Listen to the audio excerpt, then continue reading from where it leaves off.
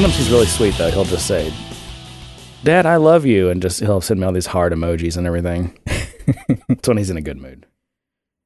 My daughter and I do the emoji kind of emoji chat. I don't know what you call it, but we basically talk back and forth with either pictures or emojis, where I'll send her a picture of me making a face or something. We'll just go back and forth. I'm still not very good at the emoji thing, and I don't think I ever will be. I just think I'm too old for it. But because it takes me, I try, but it takes me so long to find the emoji that I want. Oh, because you got to find the perfect one. There's like 800 you of them. Get emoji anxiety?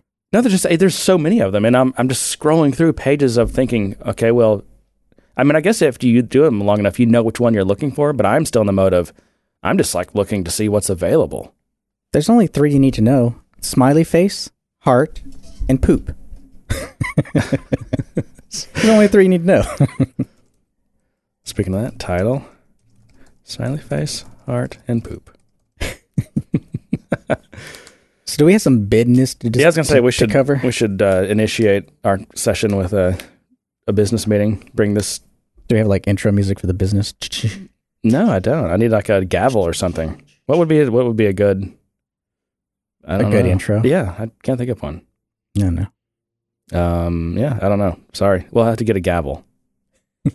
Bring the meeting to order. Is that what they say? I don't want to have too many of these meetings, though. Bring it to order. Yeah, all right. It's too business-like. I'm done with that. Yeah, I know. Tired. I'm just letting people know that we try to do this in the open. It's too much effort for us to have meetings outside of the podcast. I don't have to talk to you twice in the day. Once is enough punishment. So let's get this over with. That hurts just a little. Just a little. Okay. So last week we had asked for some feedback, and I think our previous episode was long enough that people are still catching up, so we still might actually get some feedback from our last week's episode. People are still trying to get through that 2.5 hour episode. Yeah. But I think we got most of our questions answered. I mean, I think people agreed we should keep it clean. I think that, and even I said, this is the way I want to be. Some people said they didn't care. Some people, I didn't see anyone say that, hey, I appreciate you keeping it clean or whatever. No, but a few people just said, clean's good. Explicit might turn people off. That's true. Kind of what I was saying too. Yeah, I'm the same way. It's just, the thing I wonder about is like, we have a few things on the soundboard that are, for example, let's see. This one. I've got information, man. New shit has come to light. I mean, do I have to bleep that? Or do I just... You're going to. I know, that's the problem. Marker. Exactly. I don't know. So I think I'm fine with that. I am too. I mean, because there have been times when we've let those things slip before, especially in clips. But when, on the rare occasion that you and I use slightly vulgar language, I do try to bleep that out. Yeah. Mainly because, it's the children. Yeah. It's all about the children, man. It is. So what's some of the other stuff we talked about? Yeah, and also I don't want to be known as like the foul-mouthed podcaster guys. Oh. Those podcasters. I'm the clean one. You're the foul-mouthed whatever. one. You're the only one who's dropped an F-bomb on the podcast. Okay? That was whiskey talking. Yeah. That was too much whiskey. Blame it on whatever you... Step one, John. All right. Step one. Accept responsibility for my actions. All right, what else did we talk about? We talked Slack? We talked about Slack. We talked about communication, having a Slack. We got pretty good feedback on that, I think. I mean, people seem genuinely interested in being able to have some kind of Slack community. Yeah, so it's still secret, but you went ahead and set up a Slack. I did, because I realized, we told everyone we might do this, and I'm like, well, what if someone goes out there and tries to beat us to it? Right, we have the name reserved, basically. So it is there. It's funny. As much as I've used Slack over the past, a year or two, I realized that I don't know how to get people into a Slack, because we create them and then we're done. But it turns out you can't just go to the Slack's home, the team's home or whatever it's called, right, and say, I want to request, access, or I just want to, self-register basically. Is there no self-registration? I think there is, but you have to be on the same email domain.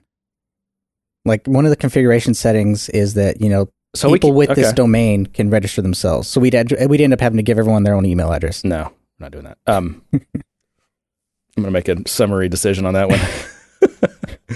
Unilateral decision. Because I'm on a few others and I don't remember having to request access, but I guess they do. I guess we do. So at some point, well, you had to invite me to your teams, and I invite people to my teams. So I think it's just an invite thing. So maybe so. I also think it's. Did you remember that article I sent you about? It was one of these multi. What are they called? Or a massive online educational programs that used Slack for. They decided to use Slack. Oh. And they have, tens of thousands of students, right? And they hit a completely unpublished user limit. Right. And Slack was just like, yeah, sorry, we're not going to do anything about it. Well, they did. Totally they said you could start paying for users, and it was like 5 users per or $5 per month per user. And they multiplied that out by their, thousands of users. Right. It was just like, whoa, there's no way we can do that. Right. And do you think for nonprofit Slack would just cut them a really good deal or something? I mean, they're business. They're trying to monetize. But who's the question? I mean, who's to say whether if you do pay for Slack that there's not that limit? Because that limit we're just assuming that it was for unpaid accounts. That limit is not published anywhere. In fact, even on the free accounts, it says unlimited users. That's what it says right there on their page. So who's to say that paying for it gets you out of that? It could be some underlying engineering issue. It could be. I mean, I've noticed that they've been trying to change their marketing up a bit, especially since I had to register for this. I noticed the changes. That now they have these 3 tiers, and now they are adding a 4th enterprise tier to their pricing model. So I just think they're really trying to.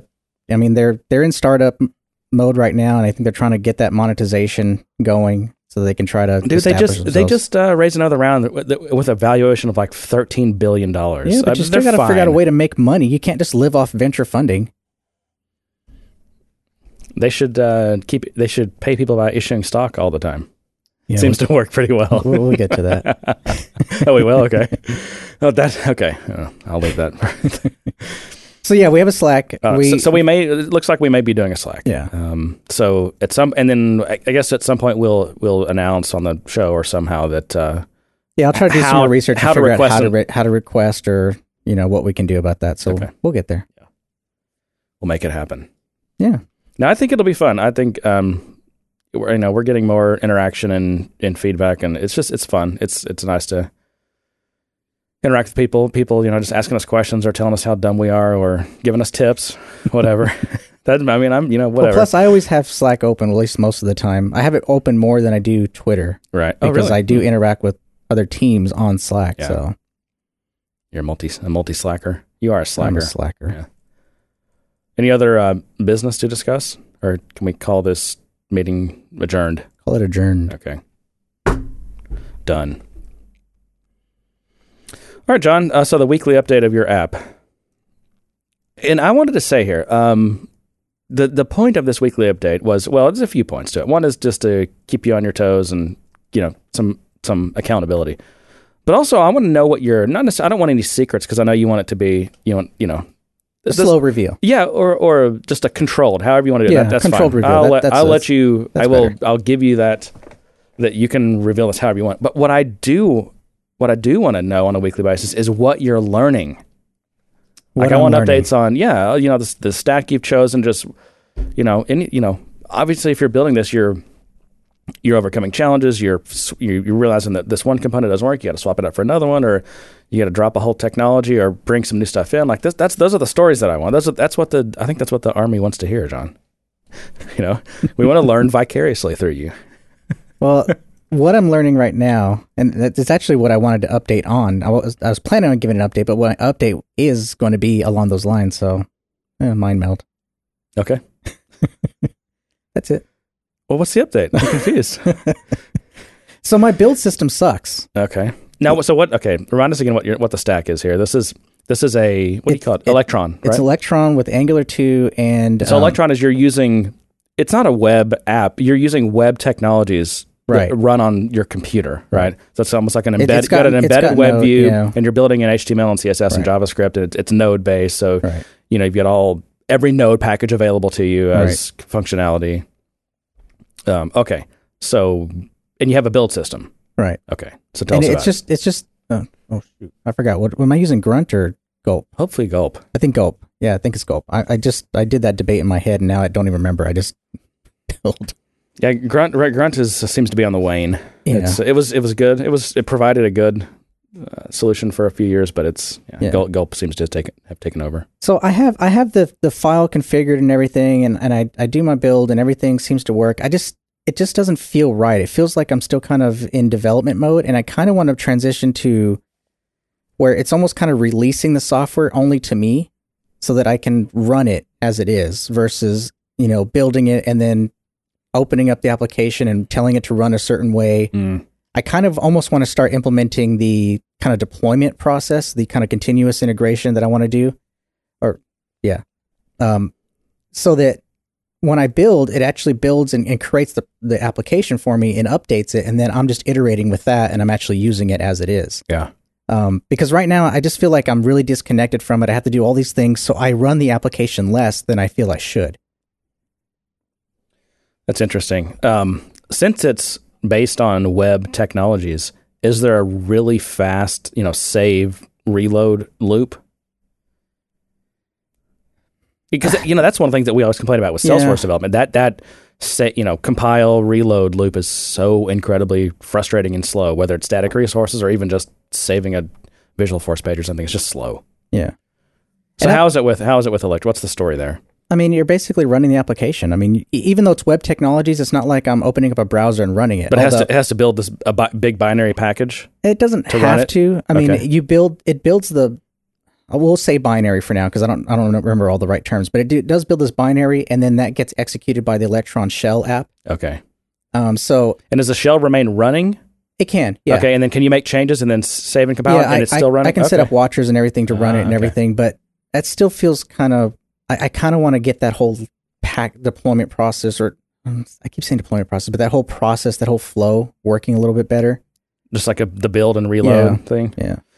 Do you have it? You mentioned watchers. Like I know I use things like that with Gulp quite a bit. Like you can set up a watch and you can configure it to look at certain parts of the source tree. And if anything in this directory changes, then, run SAS compile or whatever. Or, if this thing runs, then recompile the JavaScript, or something here and this tree changes, compile the JavaScript. Do you have some kind of watch set up there that automatically? No.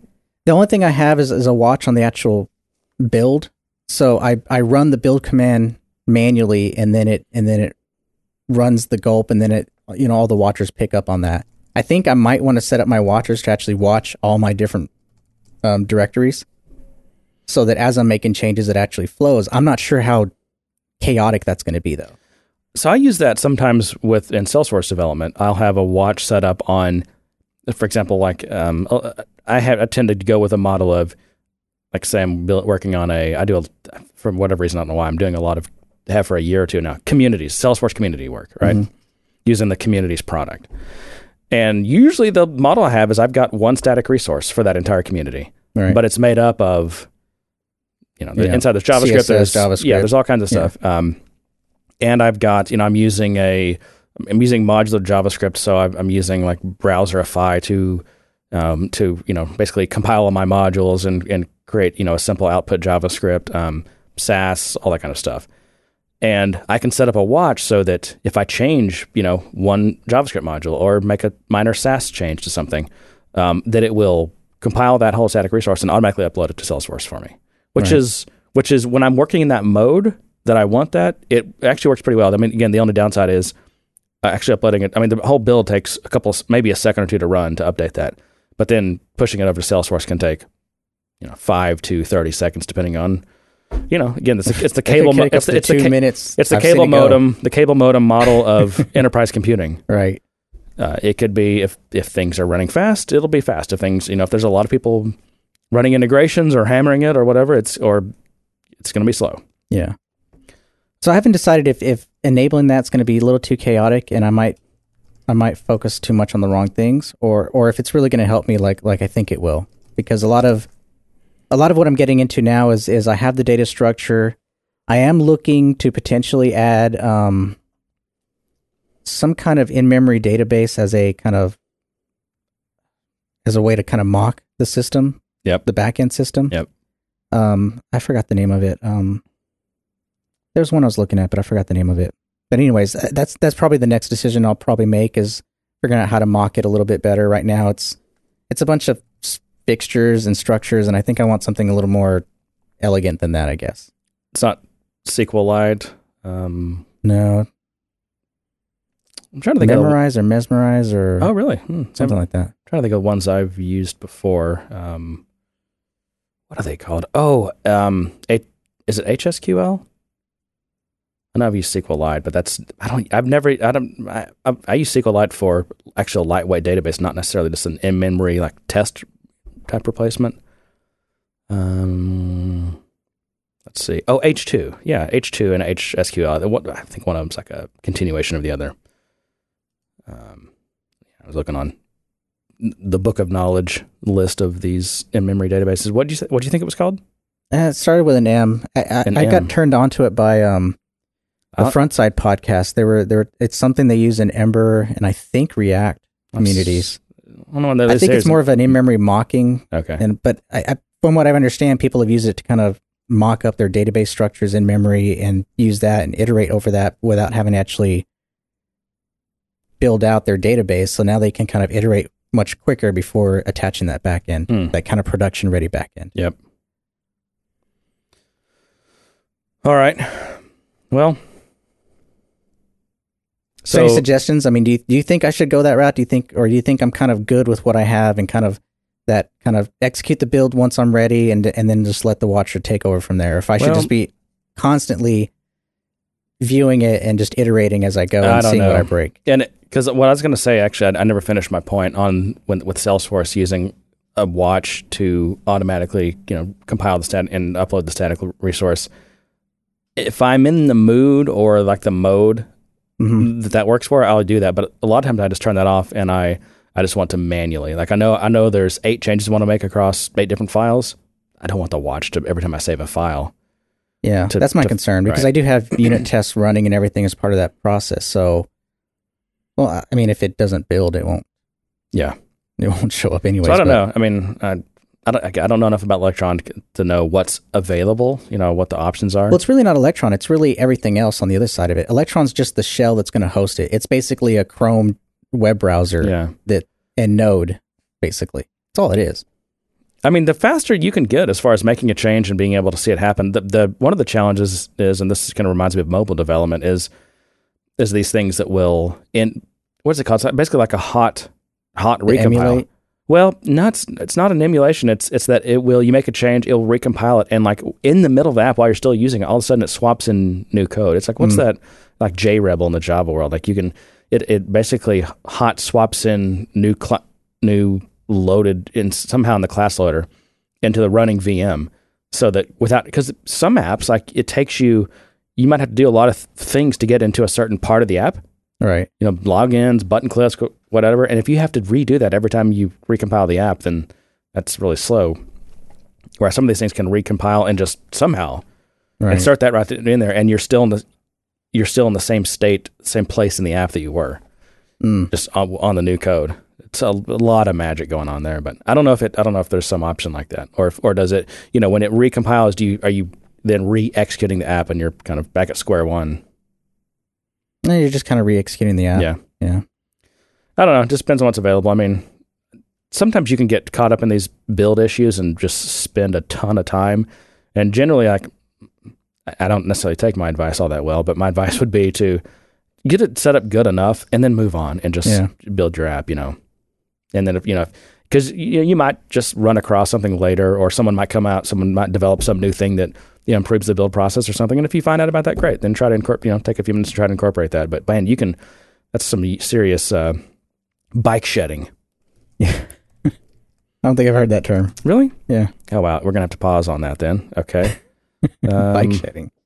Wow, is it really called the law of triviality? Parkinson's law of triviality. Is this it? It's also been known as bike shedding. The term bike shedding, or the bike shed effect, was coined as a metaphor to eliminate the law of triviality. This is not a good definition. Hang on, let me try to find something better. Wiktionary. How about the Wiktionary? A committee whose job is to approve plans for nuclear power plant may spend the majority of its time on relatively unimportant but easy to grasp issues such as what materials to use for the staff bike shed, while neglecting the design of the power plant itself. Mm. Yeah, I say I'm guilty of that. Yeah, I mean, we all are.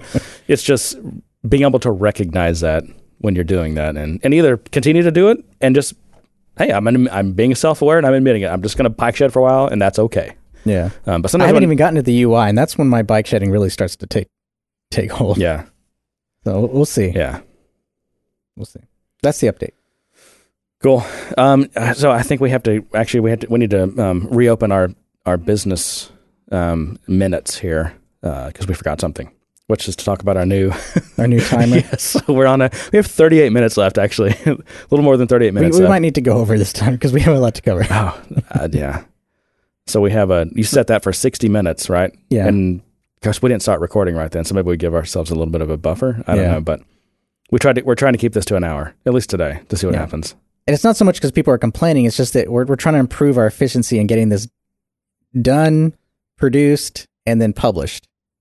Yeah, because if we just give ourselves, if we don't time box it, then we can easily spend all afternoon on this, setting up, talking, getting stuff ready, recording, jacking around with stuff afterwards, whatever. So now that I see the time, I might skip some of my topics because they're not all that. Well, and that's you know what, that's survival of the fittest. Yeah. If the topics aren't quite good enough to fit into an hour, then maybe they shouldn't have been topics. Well, maybe they're topics for another time. I think the topics are interesting. They could be, but I don't know. And I'll have like the topics we don't get to on the show, I'll kind of put those in a little area, and then if like the next week if we need topics or something, I used to, but a lot of times there's plenty to talk about. Yeah. A lot of times. All right, so we want to get it. I know there's some news and stuff. What do we want to do first? Let's do some news. Are we going to get into Salesforce stuff, or what is this? Actually, yeah, everything but one. I mean, one is technically not Salesforce news because it's a Twitter, but we'll just talk about it now. It's Twitter acquiring Peer. Okay. And the only reason it's Salesforce related is because Peer was founded by George Hu, which was he was the former CEO, I think. COO? Something like that. I know he was, Yeah, so he left Salesforce to found this new company called Peer. And what Peer is it's a feedback, it's a tool for collecting feedback on workplace feedback. So employee, how am I doing? It's something for managers and things to kind of communicate back and forth on goals and things like that in relation to your work. Is that kind of like work.com? Is that what it is? It's like performance reviews, those kind of things. It's like being able to track that and communicate on an ongoing basis. Yeah. It took me, for some reason, some people were categorizing it as some kind of microblogging thing. I thought I saw somewhere and I was like, that's not right. Either that or there's another microblogging system out there called Peer. Why would Twitter buy a... I know. That's weird. And that was kind of in my notes. Tool. I was like, why? So I don't know. It's something they did. I'm going to assume that it's a talent acquisition over the technology because I'm not sure what they would do with that. I feel like George Hu has not been working on that very long because wasn't he the guy that just not too long ago was on this like weird sabbatical where he didn't really quit?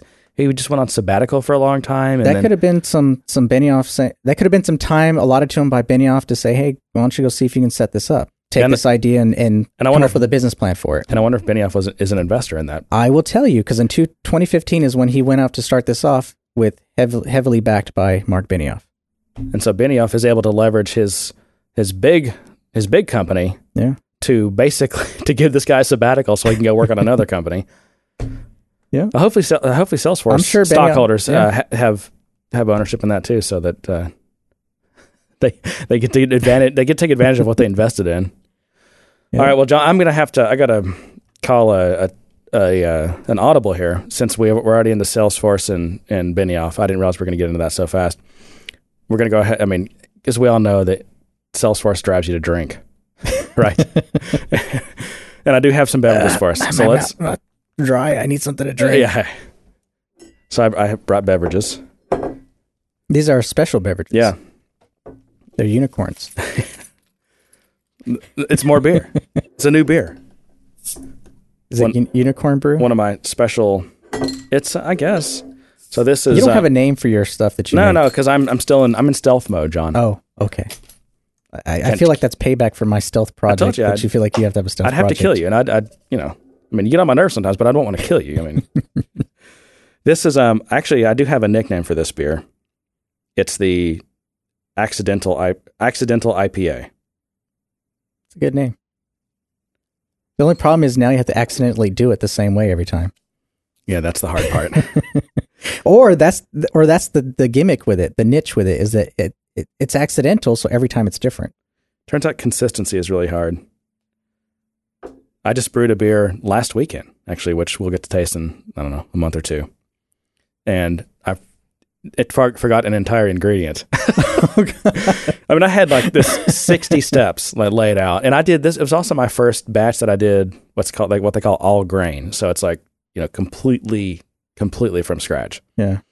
And so I had new equipment and a new process that I was following, and I had all the stuff listed out. And, I'm going hardcore. Like, I mean, I'm targeting and measuring a certain mash pH, and, I treated all the chemicals with, magnesium chloride and gypsum, and, I'm going for the exact, mineral profile I want with the mash and all that.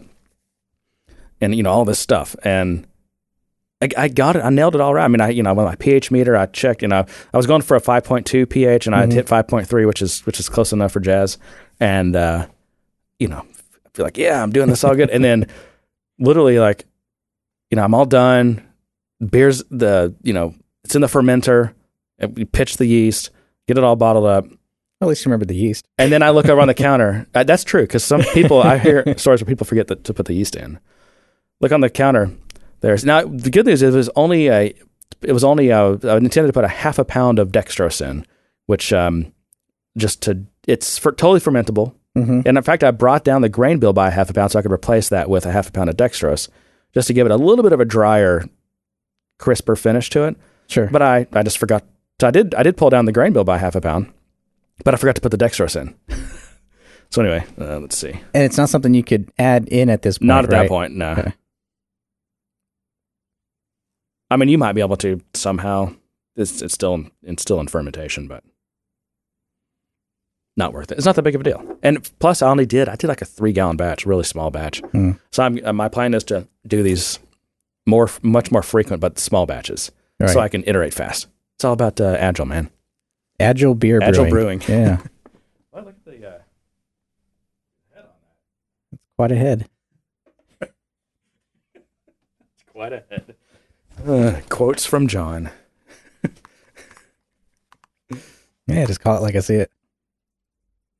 So this is half Centennial, half Cascade hops. Yeah. And yeah, I intended it to be a pale ale. That's why I call it the Accidental IPA. But I hopped it at a rate of about 1.5 ounces of hops per pound, which is really high. And the ABV came out much higher. So it basically is much more of an IPA than it is a pale ale. Well, you smell that hoppy goodness? Oh yeah, I have to smell it because even though I do smell it, you're just like jamming it down your gullet without even smelling it. Should I get the foam stick in my nose so you know I smell it? Well, you already did get on your lip. I noticed that a minute ago. That's the sign of a good head. If it gets stuck on your mouth, it's good head. What happened to keeping it clean? I'm talking about beer. What are you talking about? What do you think? It's good. I like it. The main thing I would change about this is I dropped the IBUs a little bit. Okay. It finishes a little too bitter for me. Actually, I was going to say it didn't have as bitter of a finish as I would have thought. Really? Very hoppy though, huh? Yeah. Very nice. Very good. I will add it to my Untapped. I don't create Untapped entries for these. Oh. Not until I'm out of stealth mode. Oh, okay. I need to get Benioff to infuse me with some VC. Mm-hmm. There you go. You need to be one of his buddies, like Nadella. Yep. Speaking of which, if we're back on topic, let's go. HoloLens. Now explain VR. What that is. It's just Microsoft's VR technology. I don't know why they're doing this. Because VR is going to take over. For some reason, all these tech companies, Facebook, Microsoft, Oculus, PlayStation, they're all betting big on this VR and they're hoping it's going to catch on. I just don't see it. Maybe it's going to be fun for a few games or something, and maybe there might be some small applications in the business world where it might be useful. But as a consumer product that's going to sweep, I just don't see it. I just don't see it. I think it's intended to be much bigger than consumer, though, right? Well, it is. I mean, they're hoping it's going to be this new kind of interaction for us in general. But, I mean, could you imagine all of us sitting in cubicles with VR helmets because that's how we do our work? I mean, how else will people know which Cisco blade to replace from their router thing? Get training. Yeah, know what they're doing. Get training and certified and mentorships. It's going to be sad when we're to a state where until you put your goggles on, you're just a complete moron. Can you take a look at our router for us? So anyways, Shell Black had found this on Twitter and sent it to us and said, this is interesting. So it's a picture of Benioff and Adela. I don't know where they're at. I'm not sure whose house it is. It could be Benioff's. It's a nice, open, I guess, circular room with a table, and it's got this view of some kind of waterway, ocean, or who knows. It could even be the bay. Could be Benioff's house. I was kind of meticulous in seeing what they had on the table. It looked like they were having sushi for lunch. And but there's Benioff, with the headset on, his finger pointing in the air. Look, I mean, that's the other thing. You're going to look dumb using VR. Yeah, I know. It's unavoidable. You just are. You're so focused on what you see on the screen that your body's just doing whatever. And there's no context for those of us that are watching. So it's just... Is that any worse than people walking around with their face in their phone, texting while they're walking? That's annoying. Yesterday when I was leaving here, there was a woman who was standing at the elevator, waiting for the elevator. She's had her face in her phone, and it dings, and the elevator opens up, and she's still looking down her phone, walks right into the elevator, but there's a guy coming out. And he's just standing there, and she runs right into him, almost knocks him over. And she was like so embarrassed. She's like, "Oh, Mom, I'm so sorry. Are you okay?" and everything. I know that guy. He's a personal injury lawyer. After she walked off, I looked at him. I said, "Sewer." Oh, that's funny. Yeah. It's I don't know. Again, this is one of those things that it's beyond me. I don't know. Yeah, I'm just not that interested. I mean, Facebook had a recent announcement on VR stuff and bots. Bots, I mean, we talked about that. That's going to be a new thing. And I want to talk about bots. I need to be educated on bots because apparently that was the big thing at F8, which is this Facebook conference. Mm-hmm. I don't know what that is, a developer conference? What is that? I guess it's their Dreamforce. I don't know. I really didn't follow it too much. I just heard the headlines about bots, and I'm like, oh, there's their bots. Apparently, bots is a huge deal, and I just realized it this week. Salesforce has got some bots. They're going to be creating bots for it too. So my take is these what they're calling bots is replacement of apps. It's your way to add functionality to these services, and so just like Slackbot, you can create a new thing and it can automate and stuff like that. I think there's going to be ways to kind of automate. I think this is just a fancy skip logic call script. Yeah, probably. Did he say A or B? Oh, B, okay. And then it goes on to the next thing. It's just like a little branch logic thing. Yeah. Well, I mean, I think that's why they're calling them bots and not AI. But I mean, the bots are pretty much there for automation purposes to integrate systems. It's just another cool term to use. That's the thing. We'll have cloud bots soon, I'm sure. Cloud bots. Lightning bots. I just realized I could have said you instead of O. I don't know what you're talking about, but bots. Yeah, I got to look into this bot thing. You need to start making some bots. I can remember in, would I have been in high school? Got super into IRC, and even back then we called them bots, but they were fancy, basically, what were they? Like Python scripts? Or I'm trying to remember the language they were written in. But like Egg Drop was this, I think it was called Egg Drop, was like the most famous one, and there were all these variants of it because people would modify it, whatever. But run your IRC channel for you if you were super cool and had your own IRC channel. Yeah. And now the bots are back. Are these Autobots? Will there be Decepticons? There will be. See, that's what you got to watch out for. Yeah, you got to watch out for the Decepticons, especially with the AI thing. This is serious. Do you remember this guy Dan Lyons? We've talked about him several times. Name sounds familiar. I'm horrible with names. So, do you remember this? Dreamforce could be funny. That in itself was kind of like a clown show. Yeah. So he was, I guess he worked for Newsweek forever, like 25 years or something like that. He was also, I could be wrong, so somebody fact check me if I'm wrong here. I believe he was the one he was fake Steve Jobs, which is one of the most famous Twitter accounts ever. Really well done. And that lasted for like, I want to say a couple of years before anyone knew it was him. He also is one of the main writers on Silicon Valley, the super famous, successful HBO show. Which I've never seen. Oh, it's great. You got to watch it. I know. But a couple of years ago, I guess he got laid off from Newsweek after 25 years of working there, and he was, looking around entertaining offers. And HubSpot, who I guess is a Salesforce competitor or significant competitor. I mean, would be direct competitor, right? HubSpot, dude. They're kind of like a team communication thing. No, it's mainly like automated marketing and social stuff, but it's also has got a CRM and a sales aspect, but it also integrates with Salesforce. If you use Salesforce, you can also use HubSpot for your marketing part. And anyway, so he, I don't know what he was going to be some kind of advocate or just would, maybe writing a lot for them just to promote their stuff and who knows, go to shows and different things. And it was a disaster. His experience there was a disaster. He ended up getting fired, I guess, or whatever. But this is why you don't piss off a writer.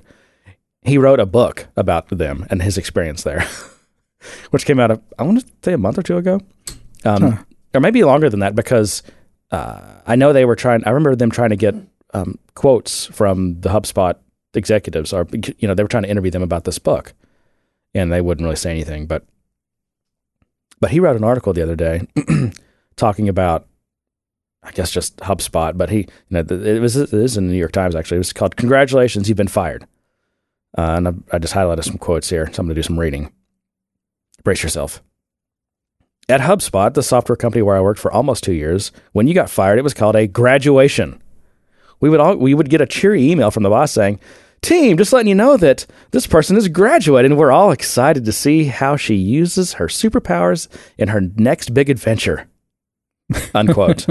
Unquote. Wow. One day, this happened to a friend of mine. She was 35, had been with the company for 4 years, and was told without explanation by her 28-year-old manager that she had 2 weeks to get out. On her last day, that manager organized a farewell party for her. But anyway, he's talking about how this is an exploitation of labor the classic exploitation of labor by capital. He was talking about HubSpot. He says it's one of those slick, fast-growing startups that are so much in the news these days with the beanbag chairs and unlimited vacation, a corporate utopia where there is no need for work-life balance because work is life and life is work. Imagine a frat house mixed with a kindergarten mixed with Scientology, and you have an idea of what it's like. By the way, I think this is one of these places that gets... Beanbags and unlimited vacation. So if you take too much vacation, congratulations, all that rest and effort you put into it, you graduate. You know what the problem with the unlimited vacation is? People are scared to take vacation. You have to give them a number. I mean, is it okay if you take 6 weeks? Probably not. Is it okay if you take 4 weeks? I don't know. That's to their advantage. They're I guess people are used to the 2 or 3 weeks that you normally get, and that's probably what they'll end up taking anyways. If that, I mean, the people, and that you have the problem of the people who don't take. If you don't force them to take vacation or give them a number, like you have 2 weeks, they won't take vacation. I'm taking vacation. But he says tech workers have no job security. You're serving a tour of duty that might last a year or two, according to the founder of LinkedIn, Reid Hoffman, who is the co-author of a book espousing his ideas. It's called The Alliance, Managing Talent in the Networked Age. He says companies burn you out and churn you out when something better or cheaper becomes available. Your company is not your family, is his quote. Your company is not your family. It's also similar to Netflix. They have, culture code or whatever. They say, we're a team, not a family. Netflix views itself as a sports team, always looking to have stars in every position. Are you a star, John? I'm a star. Probably depends on who you ask. I'm a superstar. You are a superstar. In this new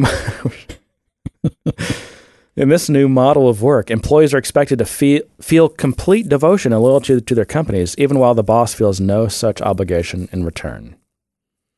But he says, unfortunately, working at a startup all too often involves getting bossed around by this is for this, undertrained or untrained managers and fired on a whim, not on a women.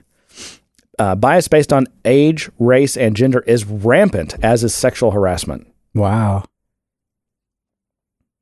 You know, and it's weird. I always think of California as, you know, kind of, at least most parts of it, especially on the coast, progressive, and you would think really friendly to people of all types and backgrounds and all that kind of stuff. But that's where I hear most of the complaints about bias, whether it's gender or sexual orientation or religion or whatever. I wonder if it's just hypersensitivity and I'm thinking, to you know, it. here I've lived in Dallas, the Dallas area of Texas for most of my life. And you just, now, again, I'm the guy here saying this, but I swim in all the time. This is always a curious topic for me. And I just don't think it's near as bad here as it is in California. And in fact, if you believe these stories, San Francisco and the Silicon Valley in general is one of the worst places for it, which just blows my mind. My thought process isn't that it's worse here or anywhere, that there's not that gradient. I think it's just the hypersensitivity around it. I mean, if someone's really sensitive about it and really looking for it, they're going to find it. They're going to find, you know, some kind of but thing. Sometimes not to say that it's not real, right. Just to say that if you're really hypersensitive to it, in your environment where that's always on the forefront, you know, there's always some article or some publication about, you know, we need to be more sensitive to this, we need to do this, or women, or whatever. You know, you're going to be sensitive to it, and you're going to kind of start to see it in places that maybe you shouldn't. I hear what you're saying, and I'm sure that phenomenon exists to some degree.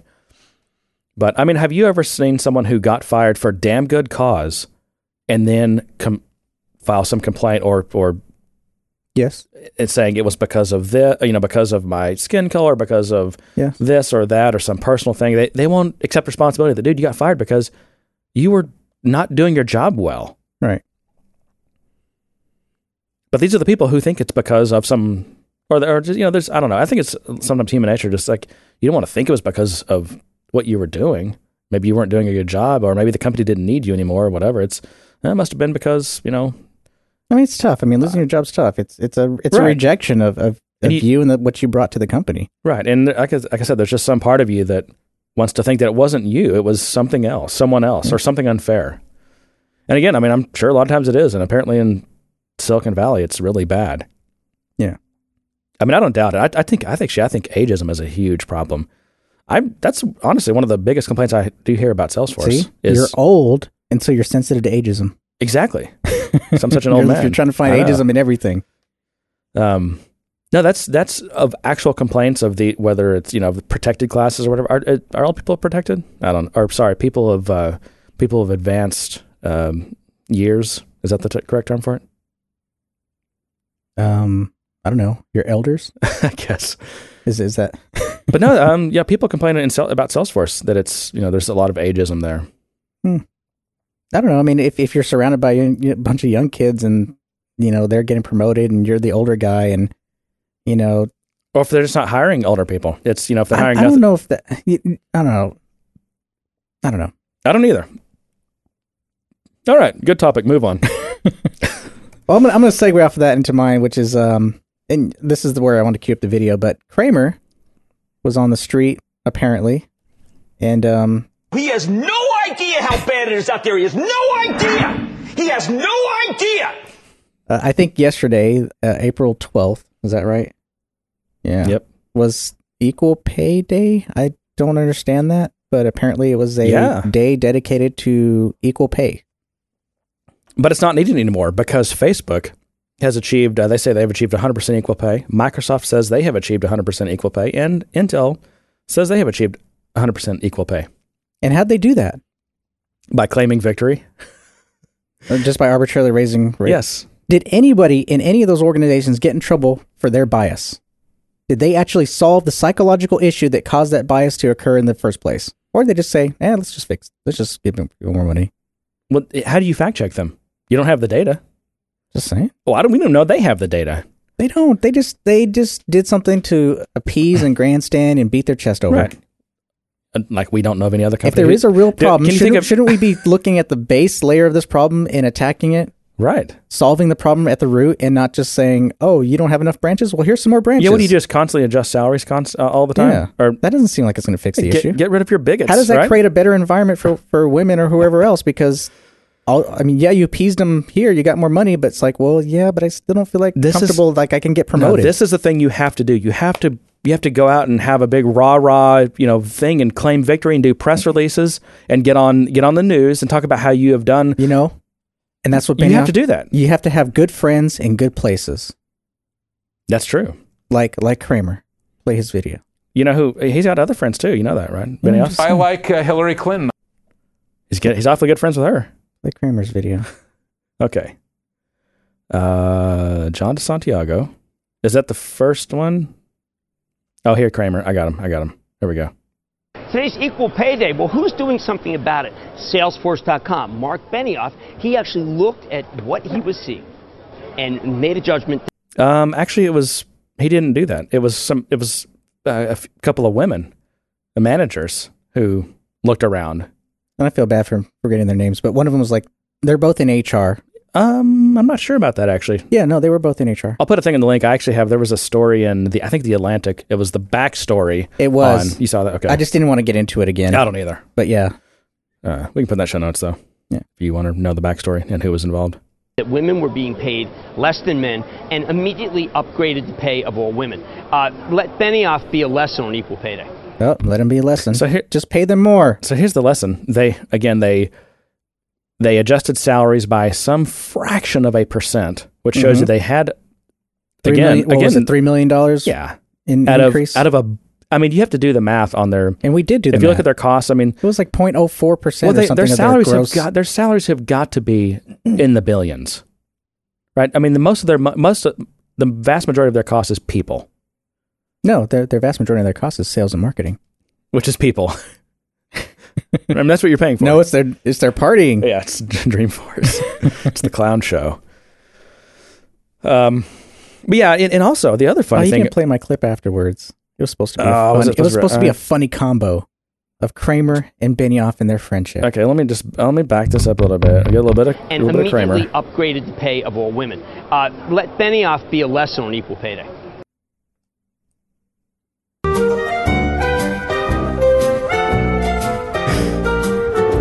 Oh, they're friends. I get it.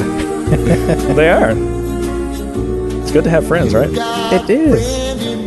I mean, I wouldn't be surprised if they hold hands and sing this song. You got a friend. He's got friends. He's got all these friends in the media. He's got friends at the top levels of politics and government. Yeah. Obama brought him in and made him a part of the Obama's equal pay initiative.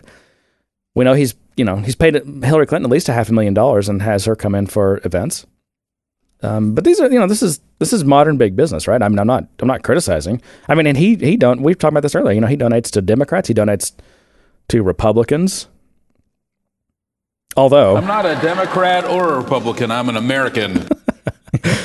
He spreads the wealth. He spreads it around. You got to cover all his bases. Yeah, and it's because of his ability to outreach and have all these friends that makes him such a powerful CEO. It's called greasing the skids.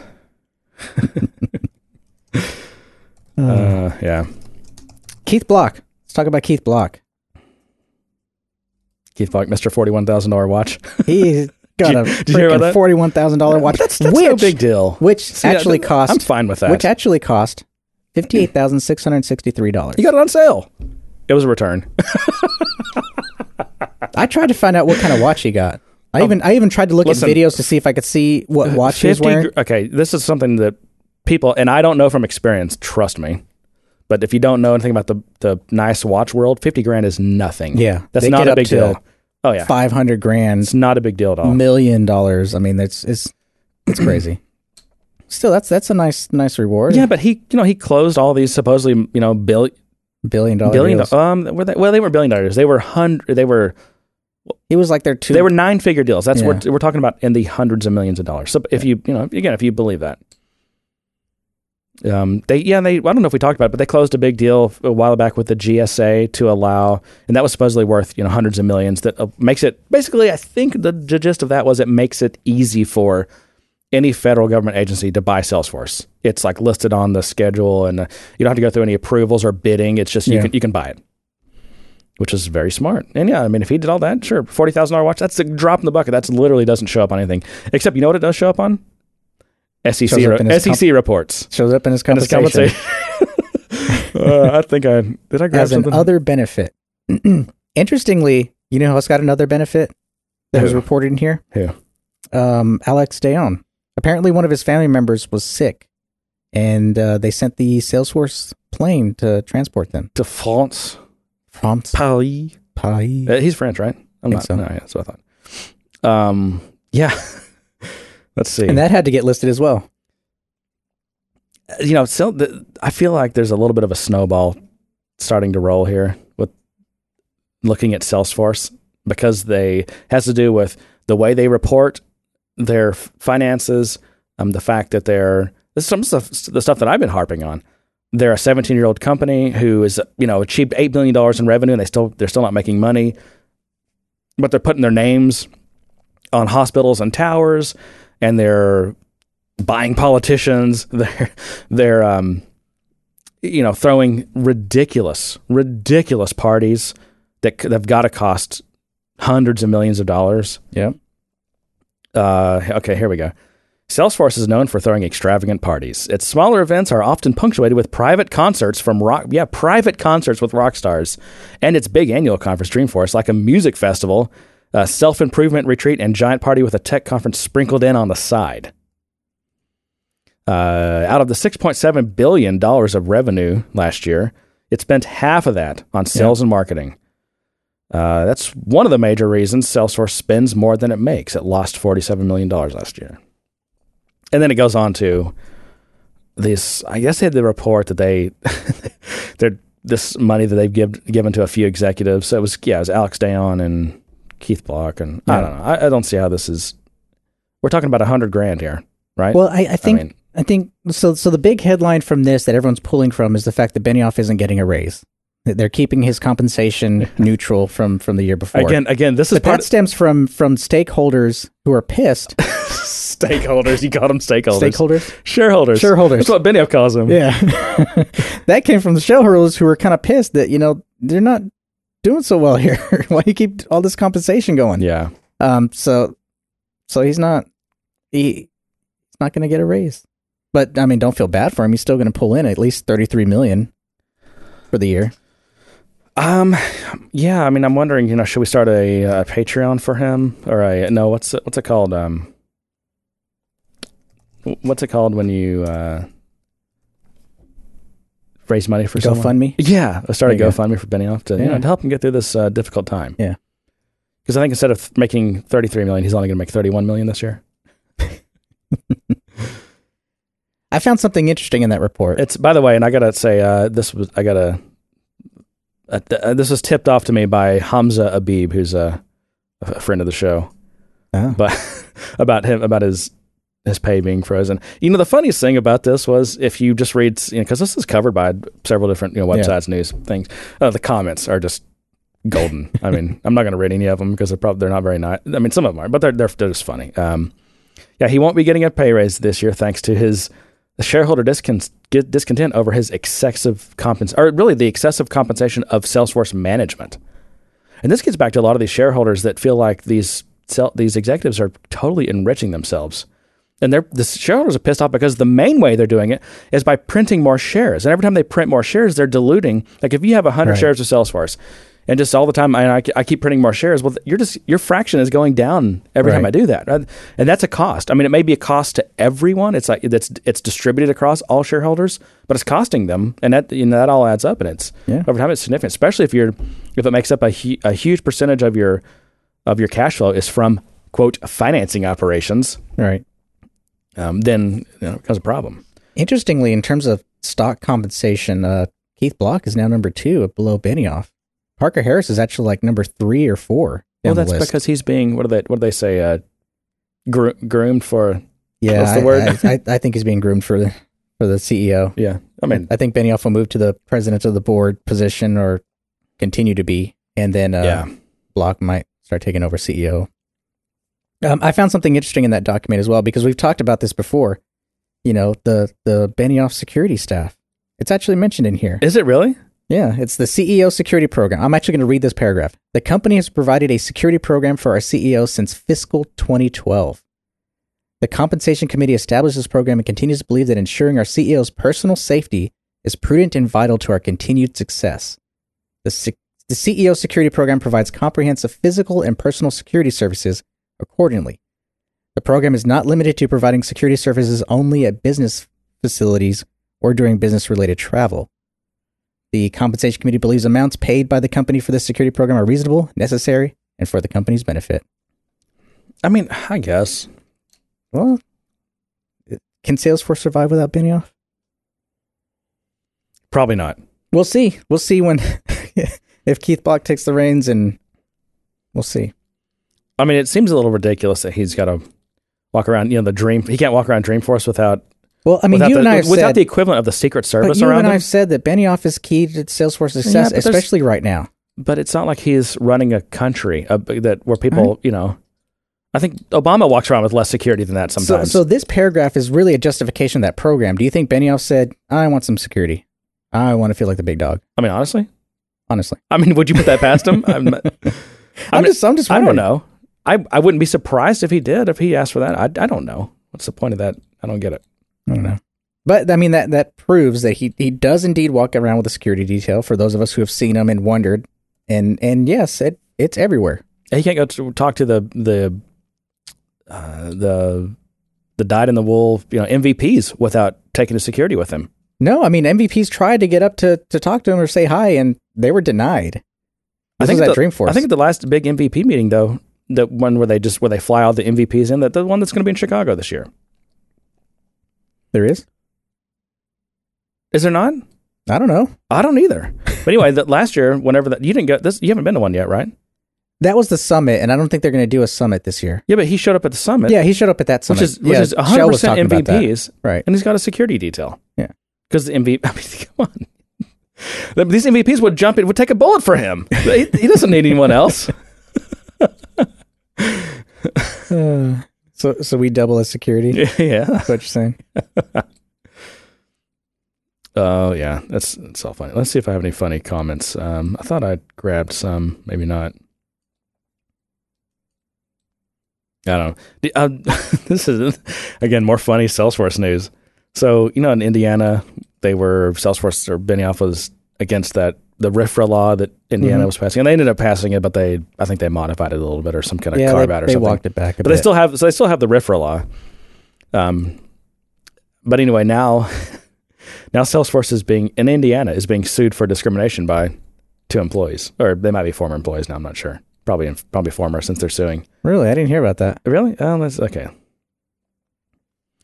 Salesforce threatened to leave Indiana in protest against that state's RFRA, claiming it legitimized discrimination. In an ironic twist of fate, Salesforce is now being sued for discrimination. So I guess just a background. So RFRA affirms the right of people of faith to live their lives, and of business owners to run their business according to their sincerely held religious beliefs. That's that position, right? Mm-hmm. LGBT activists have demonized RFRAs, claiming they give a license to discriminate. Again, that's that position. Notwithstanding all evidence to the contrary, Salesforce claimed that Indiana's RFRA would result in discrimination and threatened to pull out of the Hoosier State. Salesforce, I guess, employed 1,400 people in California. Now they're being sued by 2 employees, both for sex discrimination and race discrimination. What? Let's see. Here's some more details. So Salesforce and Summer, okay. They worked for the exact, yeah. So everyone there, and they're all former ExactTarget employees. Right. This one woman alleged she was paid less than similarly, easy for me to say, situated younger males and non-African Americans, despite performing similar work. She also said she watched younger white peers repeatedly get promoted while she remained in the same position for the final 30 months of her job. And this is kind of later down. Boyd was not promoted then or in subsequent rounds, according to the lawsuit, which claims the company has, quote, a disproportionate number of males and Caucasians across its upper levels of management. I think whatever. Anyway, that could have been. That could have been what we were talking about earlier. Is maybe she got fired for legitimate reasons. And, exactly. I have no idea. But isn't it funny that we still call white people Caucasians? That's the worst misnomer ever. That's worse than Anglo-Saxon. Is it? I don't know. Do you know where the Caucasus mountain region is? Like it's like Chechnya, like Russia, like southern Russia. It's like, you want an interesting bit of trivia? It's like this little mountain region though. It's like all white people come from there. Come on, it's ridiculous. You know what? It's not just you. Technically, I'm Caucasian. Probably are. On my birth certificate, there's only 2 check boxes: Caucasian or black. Yeah, and I'm Mexican. And it's I looked at my birth certificate. I was like, it says I'm Caucasian. Explain to me why it always says. Like, Mom, you got something to tell me? Because it says I'm Caucasian. Explain to me for the Hispanic. Oh, we're out of time. Look at that. Yeah. Why does it always say non-white Hispanic? I don't know. Is that because it's so important to know if you're Hispanic, whether you're somewhat white or not? I don't know. Maybe there's you could be some flavor of Latin. You could be Spanish, Cuban, Puerto Rican. Yeah, you're not Hispanic. You're too white. Get out of here, whitey.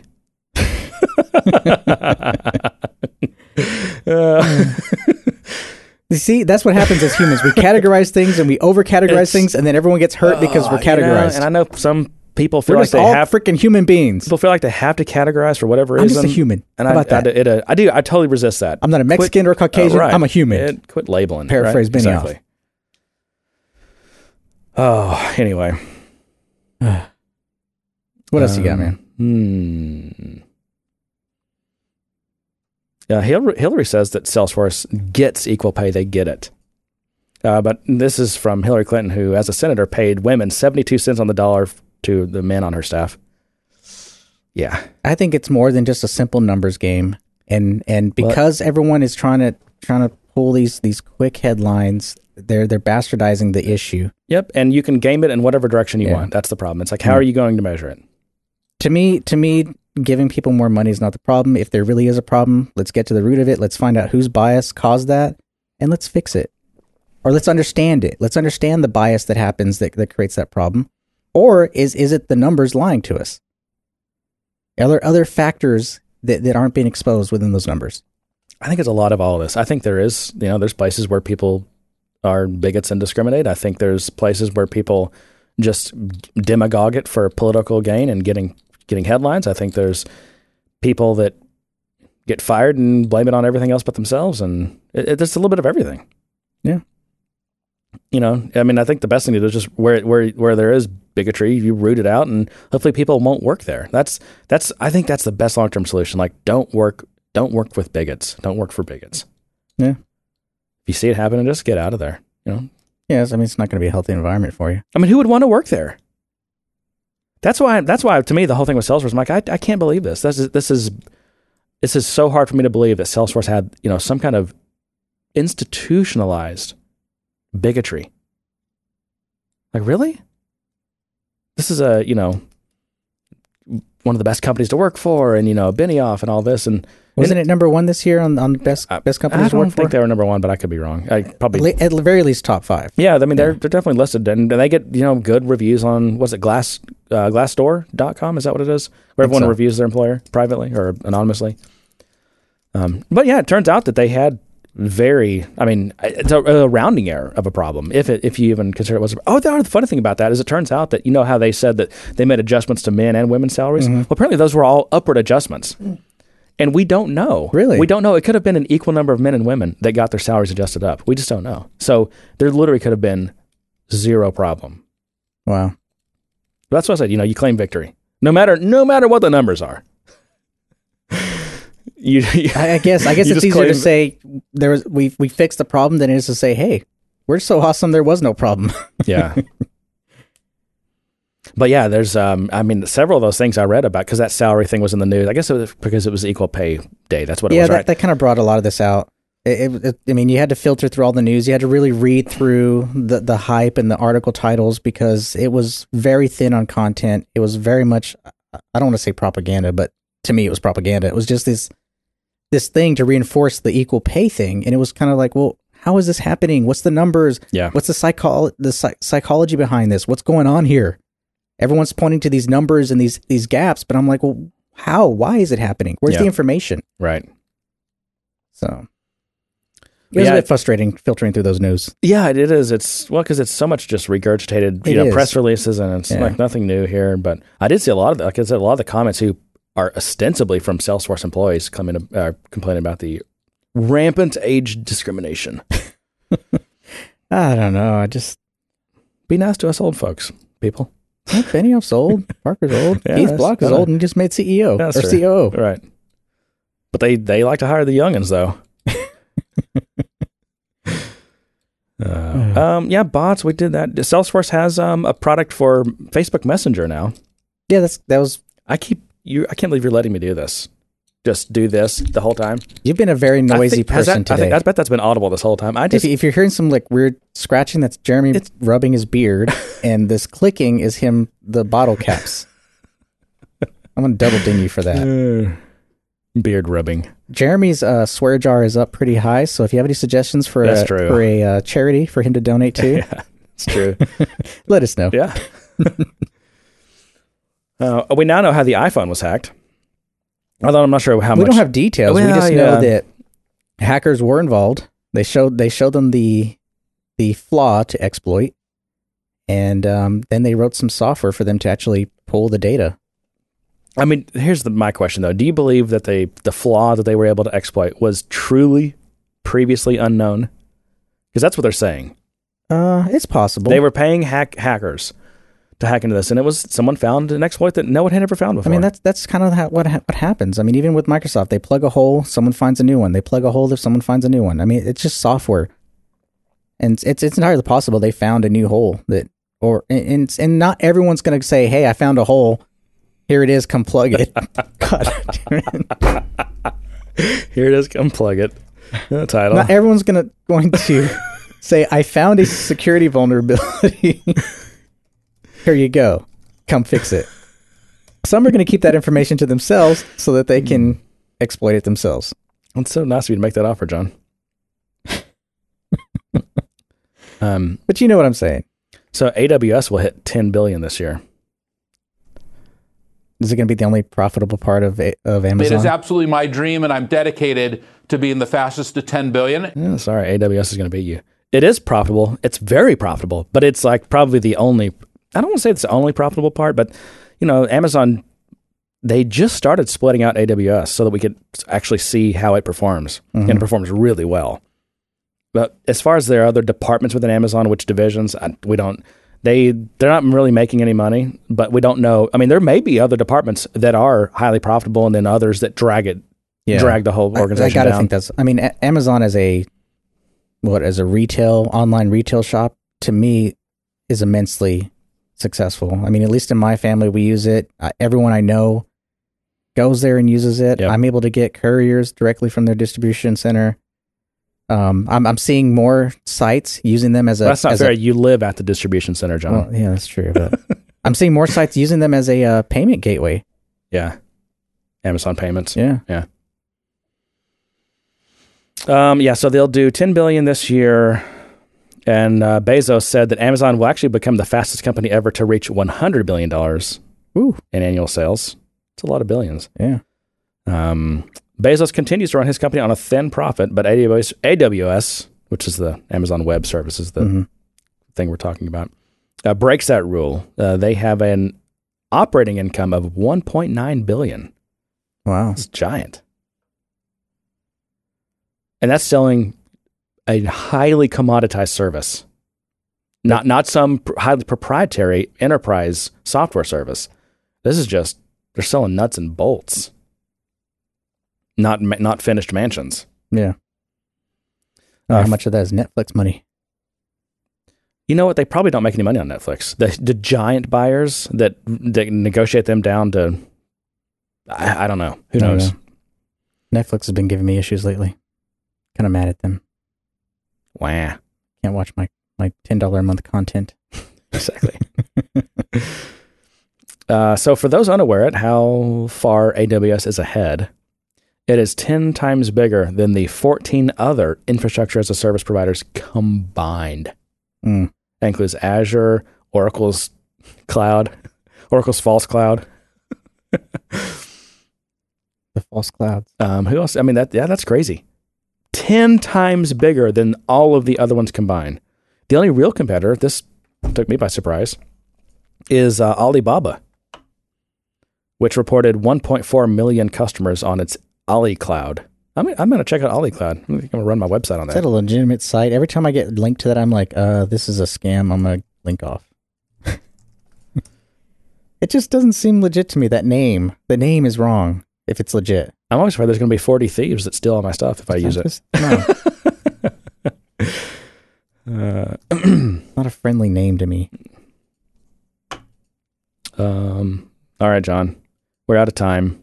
We are. And you took extra time, a lot of extra time. Yeah, I did. Well, let's see what we are by the official. Officially, we're at 1 minute or 1 hour, 10 minutes. So not too bad. That's not too bad.